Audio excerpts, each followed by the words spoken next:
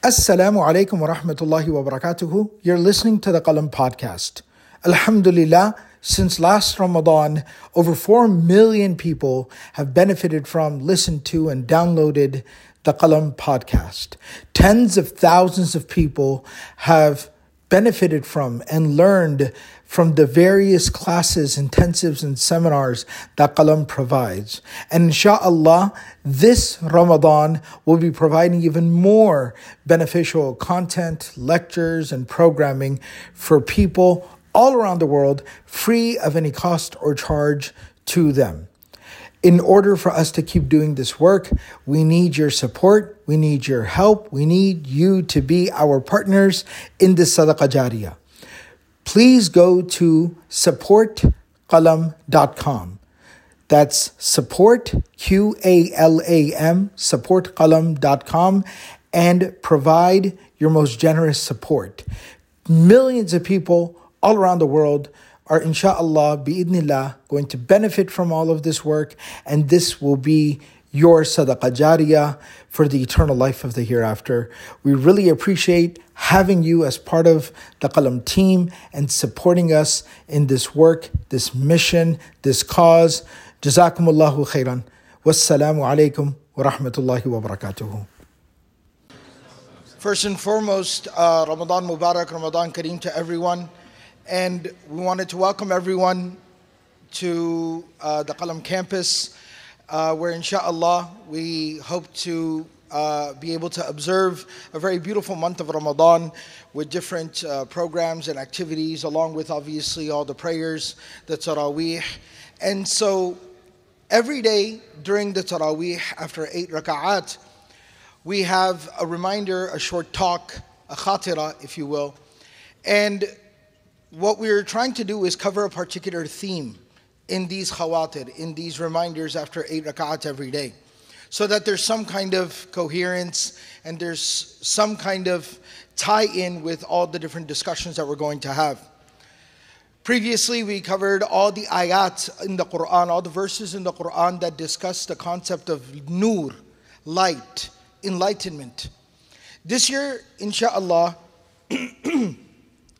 what we're going to be discussing in these reflections and reminders is something that is a universal concern and struggle, something that concerns all humanity and all people. And that is, human beings are constantly striving for, searching for, in the pursuit of peace, tranquility, serenity. And that's something that plagues all human beings, wherever they are, wherever they're coming from, no matter what their background is. Everyone is constantly looking for that tranquility, that inner peace. And the Quran repeatedly talks about that same tranquility, that peace, that serenity, that calmness of the soul.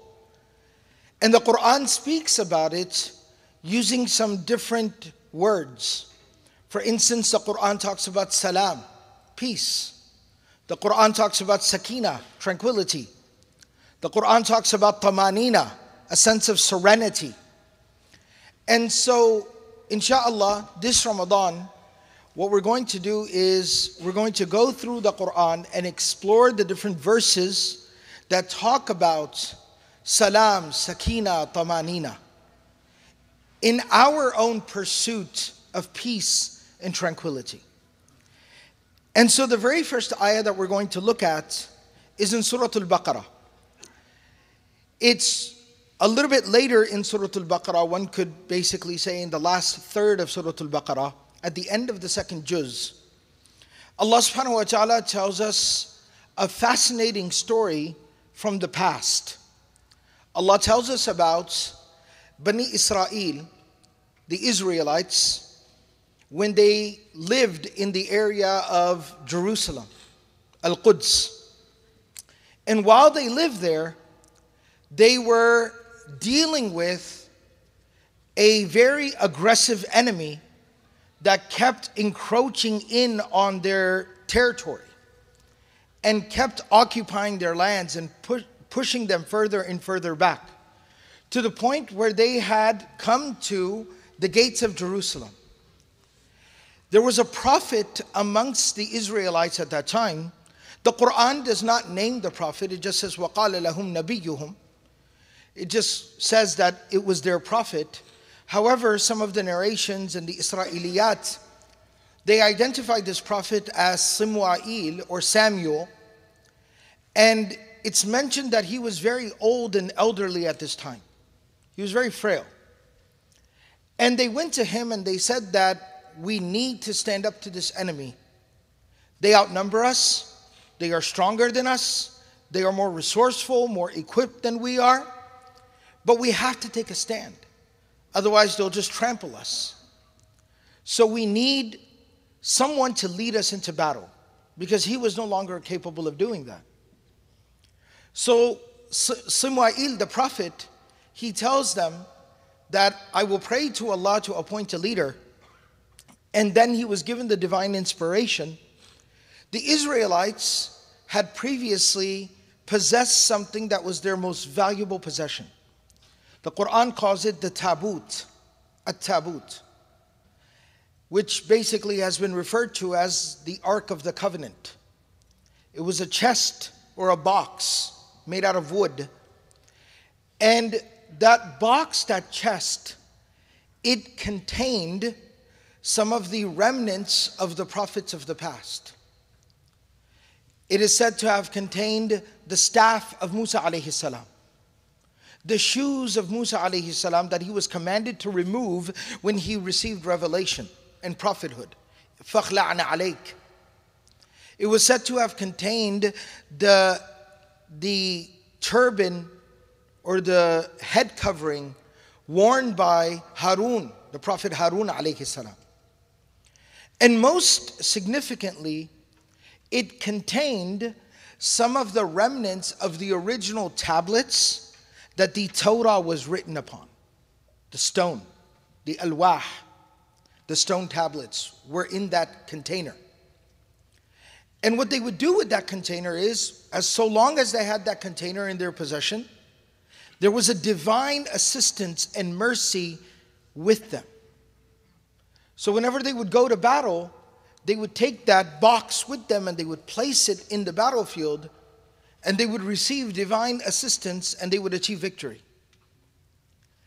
That box, that container had been taken from them, had been stolen from them, and it had been lost to them. So the sign was that Allah will appoint you a general, a leader. And the sign of the fact that this is the leader that's meant to be is that he will bring that box, that container, back to you. And يَأْتِيَكُمْ التَّابُوتَ فِيهِ سَكِينَةٌ مِّن رَبِّكُمْ. He'll bring that container back to you. And the man who ended up bringing that container back to them was a man that the Quran identifies as Talut, typically referred to as Saul. And he came, he was a man of very strong and imposing physical stature. He was known to be very knowledgeable and wise, but he was a very humble and simple person. And the story goes on from there that he was able to bring that box, that tabut, back to them. And then they were able to go out to the battle. And in that battle, not only did they achieve victory, but that is the battle where we come to be introduced to none other than Dawood alayhi salam, when he kills Jalut, Goliath, from the other side. But I want to keep the focus here on this box, this container, this tabut, this Ark of the Covenant. And it contained the remnants of the Torah. What is the Torah? The Torah was a message from God. The Torah was the revelation. The Torah was the scripture.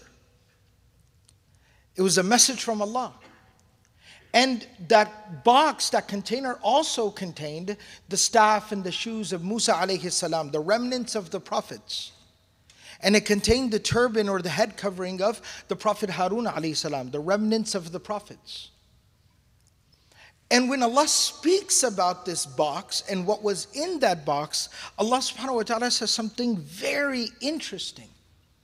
وَقَالَ لَهُمْ نَبِيُّهُمْ, Allah says in ayah number 248, their prophet said to them, إِنَّ آيَةَ مُلْكِهِ, the sign that this king, this general, this leader, that he is divinely appointed and he is the one that's meant to be, is that أَن يَأْتِيَكُمُ التَّابُوتِ, that he will bring that container, that box, back to you. But then Allah says about that box, فِيهِ سَكِينَةٌ مِّن رَبِّكُمْ. What does that box contain? Allah says that that box contains peace, tranquility, serenity from your Lord. And we just talked about what was in the box. What was in the box was the Torah, was the revelation. It was the scripture. And it was the remnants of the prophets. And Allah says that the message from Allah and the things that the prophets have handed down for you, those two things combined equal serenity. Those two things combined equal peace, tranquility from your Lord. And the connection to us, because it's a very interesting choice of words that Allah has here. Because Allah subhanahu wa ta'ala is connecting it to us now. We're all in search of that peace, that tranquility, that calmness, that serenity. But that calmness, that tranquility is found in two things. And our Prophet sallallahu alaihi wasallam, in his seminal address, the khutbah of Hajjatul Wida', he concluded it by saying, "Taraktu fikum amrayn." I'm leaving you with two resources. I'm leaving behind two things for you. لَن تَضِلُّوا مَا تَمَسَّكْتُمْ بِهِمَا. So long as you hold on to these two things, you will never lose your way. You'll never go astray. You'll never feel lost. You'll never feel troubled. Kitabullah wa sunnatu nabiyyi sallallahu alayhi wa sallam. The Quran, the book of Allah, and the tradition, the way of the Prophet sallallahu alayhi wa sallam. And so that is our tabut. That is our sakina. That is our peace. That is our tranquility. That is what holds for us our personal victory and our collective dignity as an ummah, is the Quran and the tradition, the way of the Prophet sallallahu alaihi wasallam. We're here in this blessed month of Ramadan by the grace and the mercy of Allah. This is an opportunity, once again, for us to be able to connect or reconnect, whichever one it is. But for us to be able to build a valuable, meaningful connection with the Quran and with the life and the legacy of the Prophet sallallahu alaihi wasallam. Let's avail this opportunity. Let's utilize this opportunity that we have, where we stand in prayer and we listen to the Quran being recited, where we make time during the day to be able to hold and sit with the book of Allah and read from it, where we open up the translation and we read the translation and try to understand it, where we try to practice and adopt the character and the ways and the conduct of the Prophet sallallahu alaihi wasallam. Because as the Prophet sallallahu alaihi wasallam told us, that مَن لَمْ يَدَعْ قَوْلَ الزُّورِ وَالْعَمْلِ بِهِ, that someone who does not abandon speaking evil and doing evil, فَلَيْسَ لِلَّهِ حَاجَةٌ, that Allah has no need for someone to starve themselves and deprive themselves of food and water. So let's spend our days and nights while we are fasting, adopting and conducting ourselves by the character of the Prophet ﷺ. And let's utilize our days and nights to connect with the Quran and the meaning and the message of the Book of Allah, because that's what contains our peace and our tranquility and our victory in this life and in the next. May Allah subhanahu wa ta'ala grant us all the ability to practice everything we've said and heard.